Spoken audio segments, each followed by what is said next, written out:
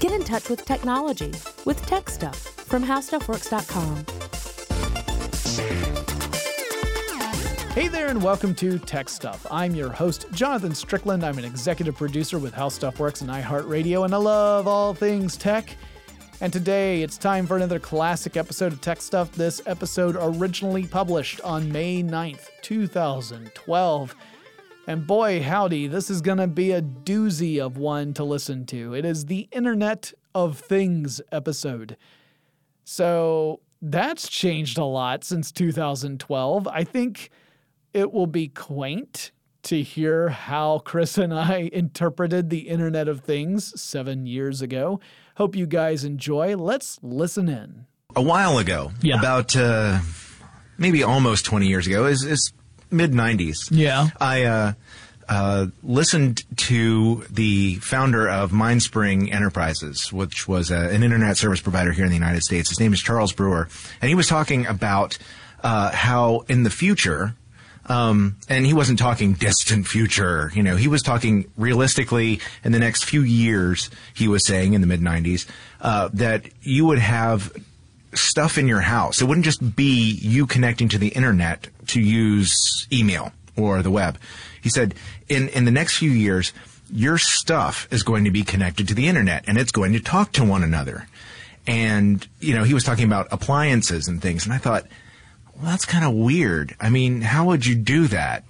Of course, at the time, we were still in a very dial-up world where you had to have a modem attached to your computer or built into your computer that dialed over the phone line and would, you know, connect to the internet. And it was very slow and it was very spotty.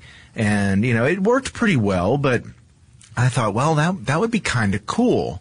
And it seemed, you know, of course, it's not jetpacks and hoverboards, but it was at the same time, you know, kind of far off in my head because I was thinking, I guess people would adopt that. I don't know. It seems kind of cool to me. Well, as it turns out, we really have moved on to that kind of a model, although we're not quite 100% there yet. But this is what people call the Internet of Things. Yes. And the reason we're talking about this is that I actually was contacted by a alien intelligence? Yes, but that is not what I was going to mention. You know, now they have to visit me again, Chris. Thank you so much, because I had plans this weekend. Anyway, no, I was also contacted by a tech conference to have a panel discussion about this very topic, the Internet of Things. And I thought, well, heck, I'm already preparing for that. Why don't we make that a podcast as well? And here we are. So let's talk a little bit about where we are right now. So we're still not at a point where everything is talking to everything else. And there are a few different reasons for that. I think one of the reasons is, like Chris was saying, you know, broadband rollout was probably a little more gradual than we had anticipated when the futurists were first starting to think about the possibilities of the Internet of Things.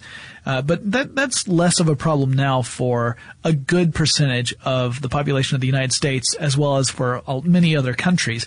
Clearly, it's still a problem. Not everyone has broadband internet access. Now, in some cases, the information that these different products would be sending back and forth would be very small packets of data. So perhaps broadband access isn't as important. I remember. Yeah. Back at this nostalgia cast. This is a slight tangent. I remember buying. You may remember this too. The age of when there were publications like Yahoo Internet Life. Back in the 90s and there were books too with internet sites on them. And you would go, okay, so I got this internet thing. What am I going to do with it? One of the things I've had in a book was this drink machine that was hooked up to the internet.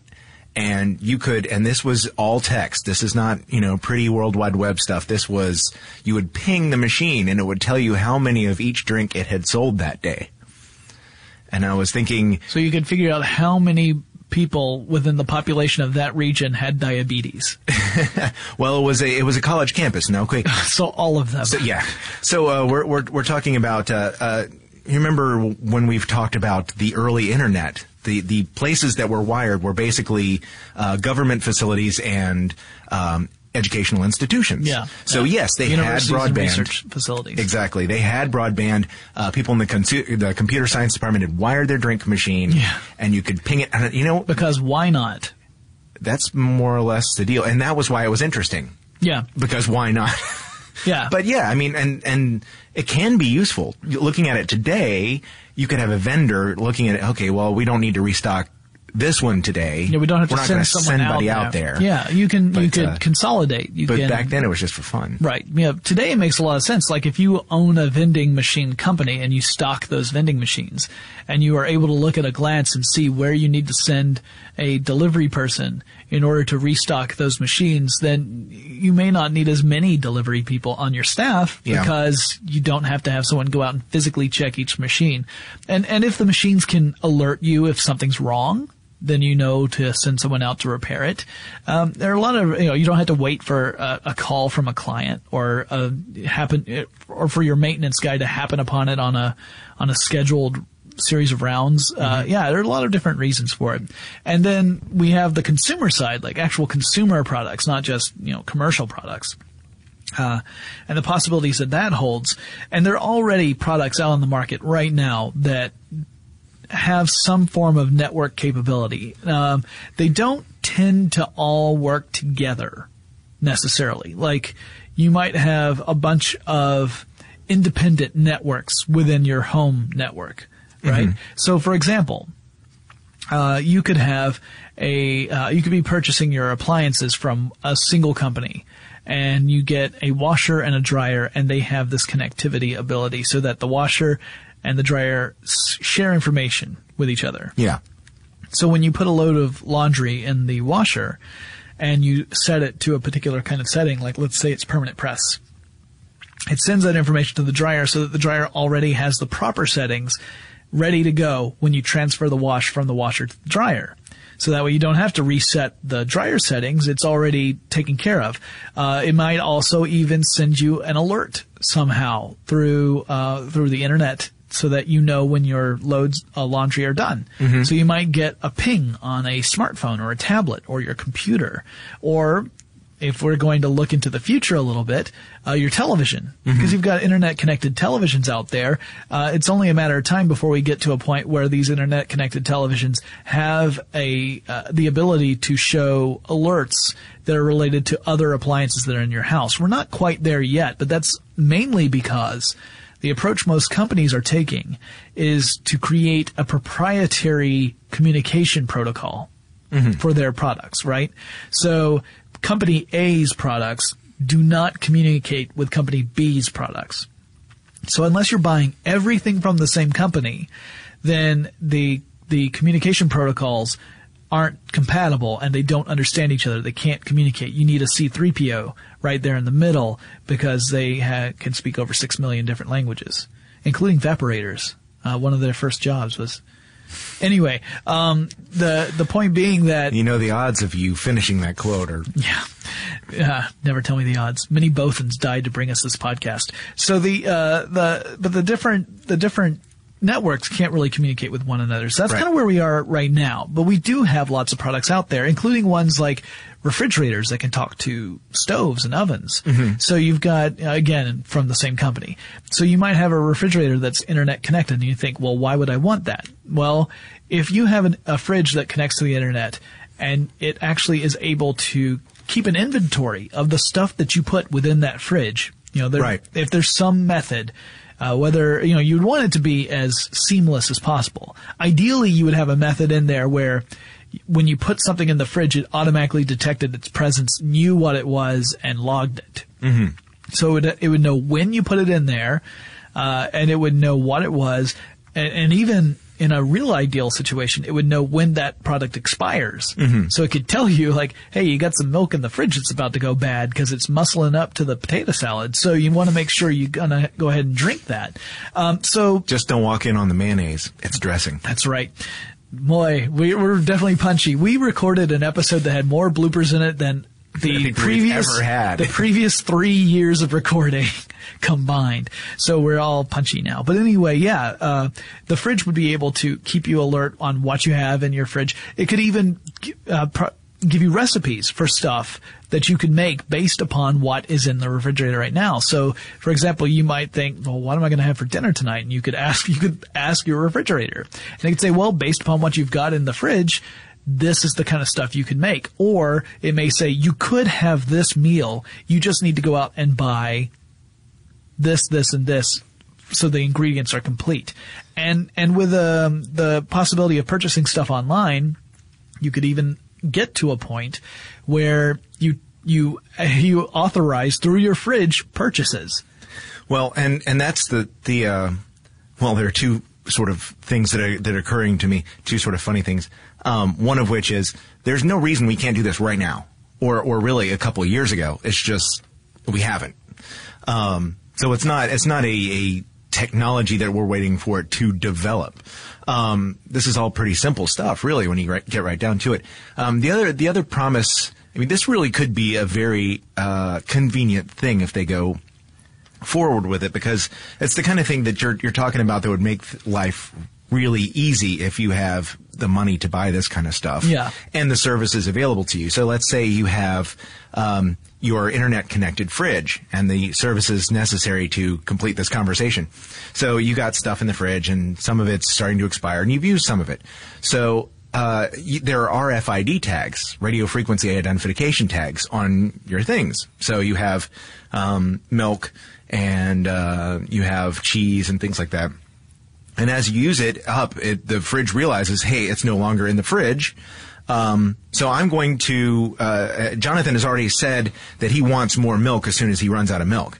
So I'm going to place an order with the local shopping delivery company, and they're just going to bring Jonathan more milk. Yeah. And they're going to bill it to his card. So he gets a regular delivery of milk because he's out.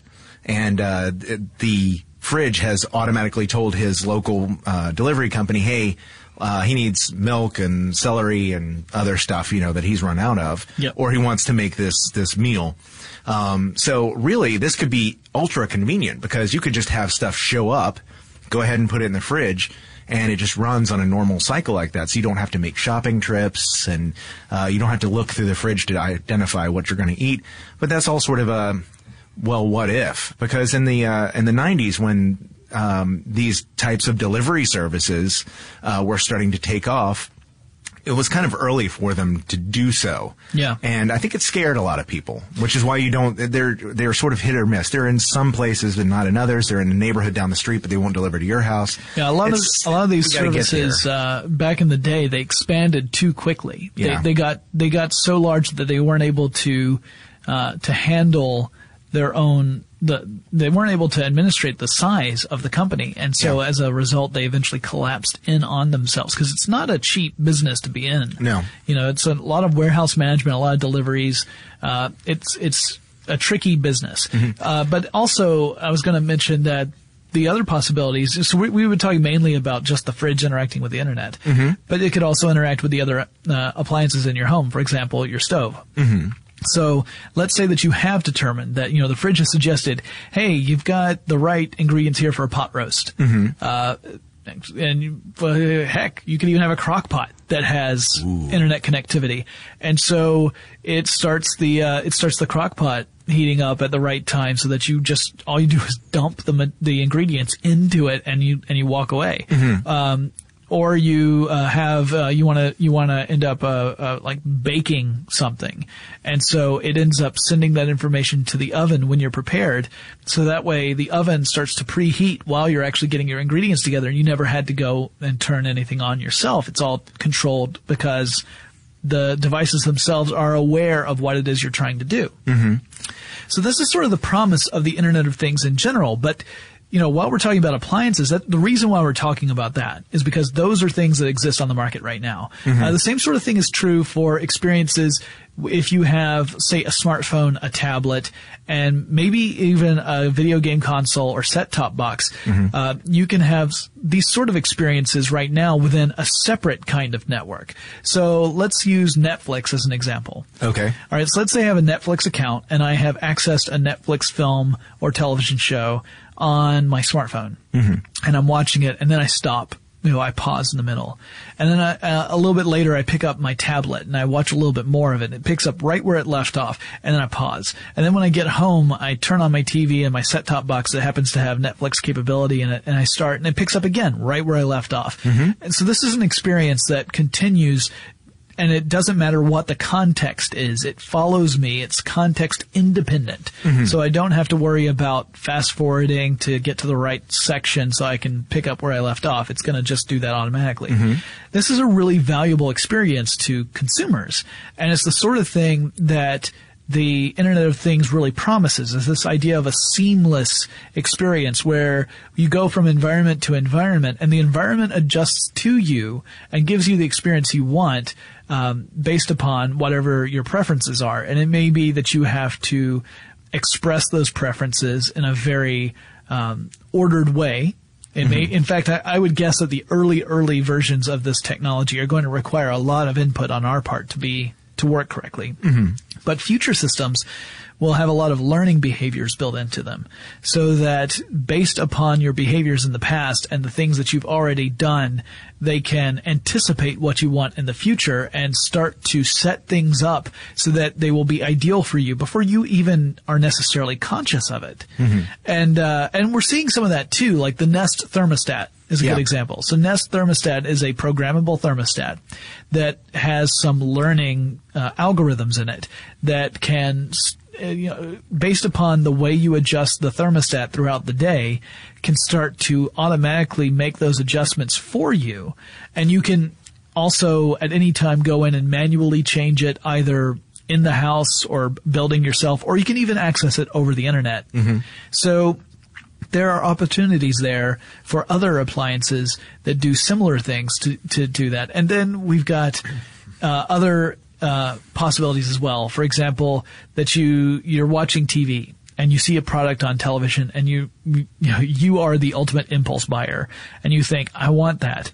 Well, with the Internet of Things, you can get to a point where, and a lot of companies have been trying to do this, figure out a way where you can, if you see something on the screen that you want, you can indicate, I want that, and then go and purchase it in a very easy, seamless way, so that you don't have to open up a tablet or smartphone application or pop open a computer in order to say, this thing I saw on TV, I want that. Yeah. Make that mine. My TV provider already does that to some extent. Yeah. Yeah, there's some of that built in. It's still not widespread and it's still not truly seamless, but it's getting better, and that's another thing we expect to see. But when we talk about the Internet of Things, you have to think bigger than that. Like, we're still talking appliances and entertainment centers and stuff. So radios, TVs, and computers and all that. But this is really about putting computers and sensors and actuators in lots of things. We have a lot more to say about the Internet of Things, but first let's take a quick break to thank our sponsor.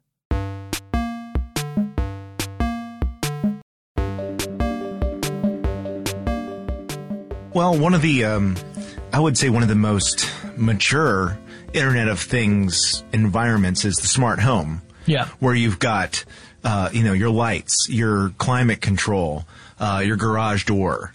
The locks on your front door. Yes, the Schlage Link system that you wrote on that for the website. Yeah, if I'm not mistaken. there's a Schlage lock article I wrote, and it was a few years ago. Yeah. About a system, because it was something I saw at CES where you could access the lock on your front door from the internet and from a smartphone. You could unlock your door. So let's say that you have a repairman showing up at a certain time.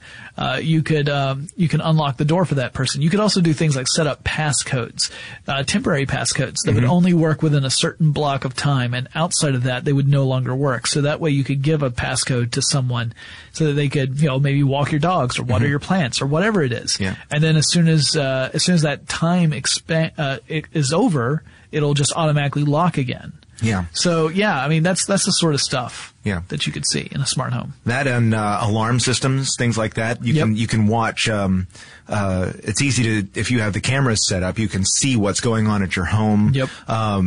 If you're like me and you go, did I turn on the alarm? Did I lock the door? you can take care of it. You know, if you get down the road, you could pull over and get on your smartphone and make sure that you locked your door and make sure that you turn the alarm on, and maybe the stove off. Yeah. You know, those kinds of things. And that's something that is already pretty well established in the market. Also, the smart meters that they've been putting in a lot of cities where, they don't have to send out a meter reader to check your electricity.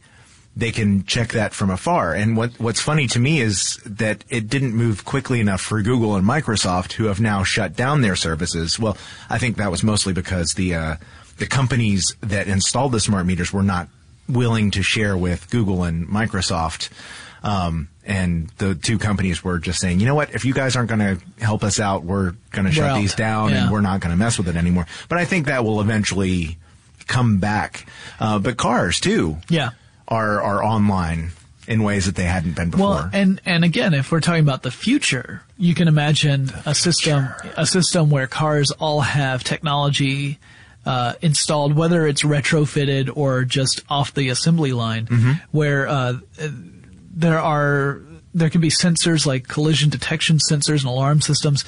There can even be override systems where we've seen this with like Google's self-driving cars. You can imagine that being incorporated into vehicles off the line where if you wanted to, you could engage it so that the car drives itself, and because it has these other sensors, it can navigate through traffic without there being a danger of a collision, especially if all the other cars are also on the same system. Then you've got a computer that can manage everything so that you get to where you're going in the most efficient manner possible, which would be a huge relief. You know, theoretically, you could avoid traffic jams because a lot of traffic jams depend upon human behavior and not necessarily something that's actually actively blocking the street.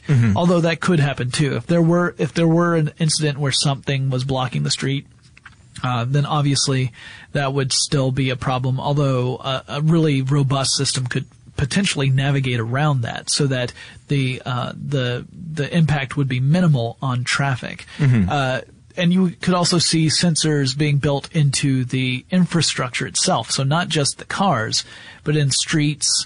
And then the signs, things like that, so that it could the system itself could maintain how much traffic is going across it on a given day, help change things like traffic light patterns. So you're talking about a system that's much more flexible and can change on the fly, and possibly possibly help cities like Atlanta with their horrible traffic problems. Atlanta's way up there, guys. Los Angeles, Atlanta, I mean, we're hurting. Yeah. And we could use the help. So I had some statistics. Let me read you them. All right. I actually was, if you're interested in reading more about the Internet of Things, I would also recommend, Read Right Web, which is one of my favorite tech sites anyway, but they have a whole section on, Internet of Things articles. And they had one where, they quoted statistics from the GSMA, of all people. This is an organization you might know from our other podcast about cell phones. But they're studying how well connected things are because, well, an Internet of Things would be beneficial for them because they are the kinds of things that you would manage through a smartphone. So it's definitely something that they're interested in. They said that in 2011 there were about 9 billion devices connected to the Internet around the world. About 6 billion of them are something that you can carry with you. But by 2020, they expected 24 billion connected devices, and about half of those would be mobile. So it's definitely something that is growing exponentially. But it's at the same time, it's one of those things that they're as long as everything is working the way it's supposed to and people are behaving themselves, it's great. Because it can be real time saving. It can give you opportunities to do other things with your time and with your money and really improve efficiency and turn things off that don't need to be powered on, saving electricity. It can improve your quality of life too. Absolutely. For all kinds of people. Yeah. And, so yeah, there are a lot of potential benefits. I mean, and we're still not even finished with all the possibilities. I mean, there could be sensors built into clothing. Sure. To tell the clothing when it's dirty and when it needs to be washed. And it could, which would work great until you wash it and then it, short circuits. Well, you have to build in the right kind of fabric so that you can wash it. But we could get to a point where sensors are built into clothing so that when you put them in the washer detects from the sensors what kind of clothing they are and what kind of cycle it needs to go through. So then you get to a point where, you just need a robot to disrobe you and put it into the washer and then you don't have to do anything else. Thanks, Rosie. Yeah. Oh, she needs a bonus. So there are a lot of different things that could happen. And we're talking about a point where these sensors and these computer systems are pervasive. Mm-hmm. They need to be both pervasive and transparent. And by that I mean, for this system to be something that works seamlessly, you don't want to see all the wires. Right. Is what I'm getting at. So, and there are a lot of companies working to kind of tackle that problem. Now, there is another major concern that arises out of this world of the future. Well, one of the concerns I was thinking of, and I think it's not the one that you're about to say. Sure. Because I think the other one that you're about to say is bigger. Yeah. But I mean, it's taking down the internet at that point becomes a much bigger deal. Because, I mean, we see that all the time in corporate America. Everybody has a computer on their desk now. Yep. And then when something happens at the network, nobody gets anything done. And that's going to happen when everybody gets used to the Internet of Things and suddenly there's a network outage or a power outage. I can't cook. My fridge won't tell me what to make. Exactly.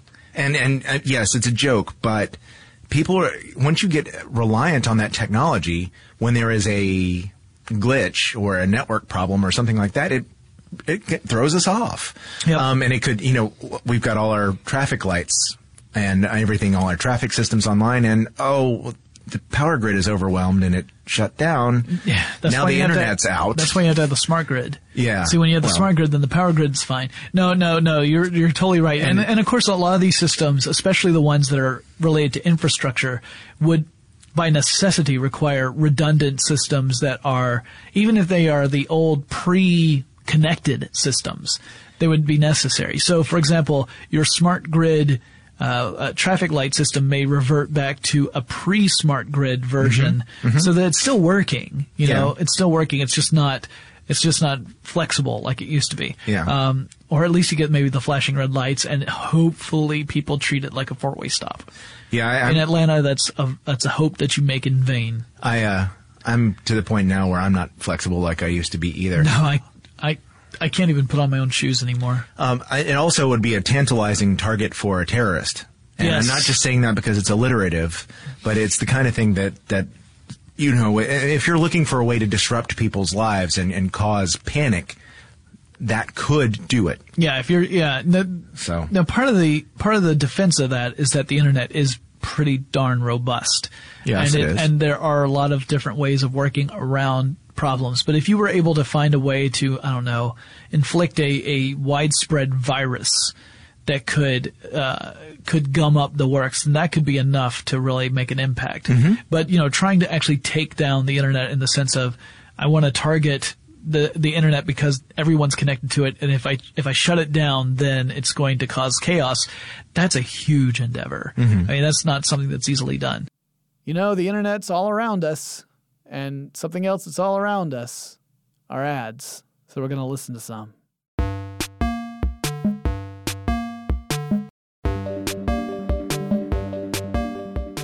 But the other big concern, the major one that I think a lot of consumers should keep in mind is privacy issues. Yes. So if you've got an Internet of Things, you've got all these sensors around you, and on you potentially, in the various things that you're carrying or possibly even wearing, well then you could be, worried about your privacy because these same systems that can make the environment so pleasant for us and to customize our experience in such a way that we have the best sort of experience possible. I mean, imagine walking through a building that automatically is adjusting to your preferences so that the lighting is just the way you would like it and the ambient noise is just what you would want. Mm-hmm. That's a neat vision of the future. Yeah. But it also means that there's a system that knows that you are there. Exactly. They know when you're there. They know how long you're there. They know when you arrived. They know where you came from. They know where you went to. Because if it's a big system that's keeping track of all of this, then it's keeping track of you. Yes. And as you move around and interact with the various environments around you, there is a record there. You are leaving a digital footprint everywhere you go. And by necessity, that footprint has to be identified with you on some level. It might be a superficial level, but it has to be identified with you because otherwise your experience isn't customized. That's the point of doing it. Yeah, the whole point of doing it is so that I, Jonathan Strickland, as I walk around in my life, experience the best sort of outcomes possible considering my preferences. Mm-hmm. Well, if nothing is connected to me, then there's all it's doing is just tracking that someone is moving around. Yeah. But it doesn't know how to adjust, the settings for anything to make it ideal for me. So that's the trade-off, is do we go with this world where we have this custom experience to life, this sort of idea where we have truly manipulated our environment to the fullest extent possible so that every person is getting as ideal an experience as we can hope to achieve. Mm-hmm. But on the flip side, every single movement you make is essentially, and every single thing you do is essentially tracked. Mm-hmm. Now, there are a lot of different ways to approach this where you build in security systems so that everything's encrypted, so that, yes, everything is tracked, but it's not easy for anyone outside to see what you did when. But there are big concerns. I mean, what if you happen to be in an area where a crime is committed? And you don't even witness it. You're not a witness to this crime. You were unaware that the crime had happened, and the crime could be anything. Let's say it's robbery. Mm-hmm. So you happen to be in the same place at the same time as a robbery, but you're not in the exact same area. Right. But it's tracked you there, and then you happen to be late to something. So you make a faster than normal egress from the area in order to make your next appointment. And it could very well be that law enforcement, when looking and reviewing records, if you're leaving a digital footprint that can be traced back to you, could say, hey, this is a person of interest because, look, they were there at this particular time and then they left in a real hurry at shortly after the robbery took place. Mm-hmm. And then next thing you know, you're being hassled about something that you had no knowledge of. Or let's say that you are doing something naughty. Mm-hmm. Something that is frowned upon, whether it's illegal or unethical or whatever. Well, now you've got a record of it everywhere. Yeah. So some of us who consider ourselves to be fairly ethical people might say, I understand, but I don't really do anything terrible, so I don't see why that's a concern. Some people who are truly ethical people will be saying, this is an awful idea. Mm-hmm. Whether I do anything wrong is immaterial. I don't want there to be a system that tracks everything I do all the time. I want privacy in my life. Mm-hmm. And so that is a huge hurdle. I mean, do we adopt this world of the future where we can have this kind of experience, or do we shy away from it because we don't want to have a living record of everything we do every day until we're, part of the environment as opposed to experiencing it? Yeah. Well, and that's, that's one of those conflicts that's difficult because the benefits of some of this technology are pretty obvious. Yeah. And you say, well, I really like this stuff. I wish I could do that, but I'm just not comfortable with giving up my privacy. I'm one of those people. So yeah, I could tell you from personal experience that it's not a simple question to answer. Yeah. A lot of these technologies are things that we can implement without having to give up too much of your privacy. And then others, you have to go, well, I'm going to have to make a decision here one way or the other. Yes. Yeah, it's definitely an exciting time to see these developments take place. And I think, we are looking at possibilities, but we also have to remember that this is not going to be a super fast transition. And some stuff probably just won't work because you can build the best system in the world, but if people don't use it the way you thought they were going to use it, then it becomes a problem. Yeah. And that's one of the things is that it's hard to predict user behavior when you're first designing a system. I think a lot of people were very skeptical of smartphone apps because a lot of the smartphone apps that first came out were very much curiosities. Yeah. They weren't necessarily that useful. But now mobile apps, that is the thing. I mean, that's the huge craze in tech. Yeah. Right? I mean, we're seeing big companies scoop up small mobile app companies for billions of dollars because it's a big deal. So if the Internet of Things takes a route similar to the way smartphones and mobile technology and apps have, then it's definitely going to become something pervasive and hopefully more useful than problematic. But it's also possible that the first few implementations of this kind of technology could fall flat, that they just don't work the way they were anticipated to. And if it's a big enough failure, it may mean that we don't see this Internet of Things truly emerge because companies may shy away from it. Yeah, well, I mean, like I was saying earlier, I mean, there are some things that are already there. We're already in the world. The thing is, I think it's going to end up being a situation where consumer demand drives a lot of things, like the washer and dryer situation where, the washer would communicate to the dryer, hey, expect a load of permanent press, it's coming. Yeah. That may not necessarily take off. If it's a $500 option and people go, I'm not going to spend it on that. Now, having an email sent to you to tell you, hey, it's time to change the clothes over, stick them in the dryer. Now that would be useful.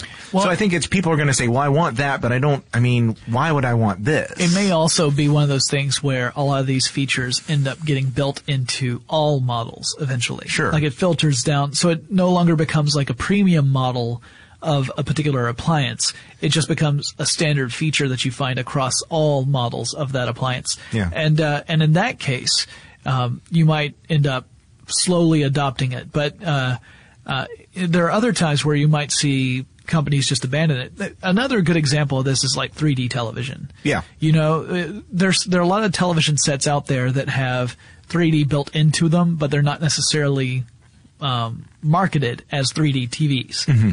Well, that might be what we see in the future with these internet-connected appliances, that it's just one of the features of the appliance and it's not the selling feature, and that it's not necessarily priced higher because of it. It's just one of the many things that comes with that particular appliance. Oh, and the other thing that we'll have to have is some sort of universal standard of communication for this to truly work. Absolutely. Or you're going to see third-party companies pop up and their specialty is creating some sort of communication hub where different protocols can actually work together with one another. Yeah. At least on a superficial level. And so my point there is that if manufacturers don't start looking into ways where their technologies can talk to other companies' technologies, a third party is going to find a way to make it happen, and then they're going to just explode. And that wraps up another classic episode of Tech Stuff. I hope you guys enjoyed it. This is what I was talking about. If you listened a few weeks ago, I mentioned that there were going to be some upcoming classic episodes that would be a little amusing to listen to in light of the years that have passed. That's the challenging thing about picking classic episodes of a technology podcast. Things change so quickly. But then I thought, you know what? It's also an opportunity to kind of reflect back on what our thinking was like a few years ago and see how things have developed differently than the way we anticipated, or sometimes how we managed to actually hit upon how things are going to evolve. I think we miss more frequently than we hit. There's just too much that's unpredictable out there. But it was still interesting to go back there. If you guys have any suggestions for future episodes of Tech Stuff, send me a message. The address is techstuff@howstuffworks.com. Or pop on over to our website, that's techstuffpodcast.com, where you'll find links to the social media, you'll find all the archived podcasts, you'll find a link to our online store. Check all that out, and I'll talk to you again really soon.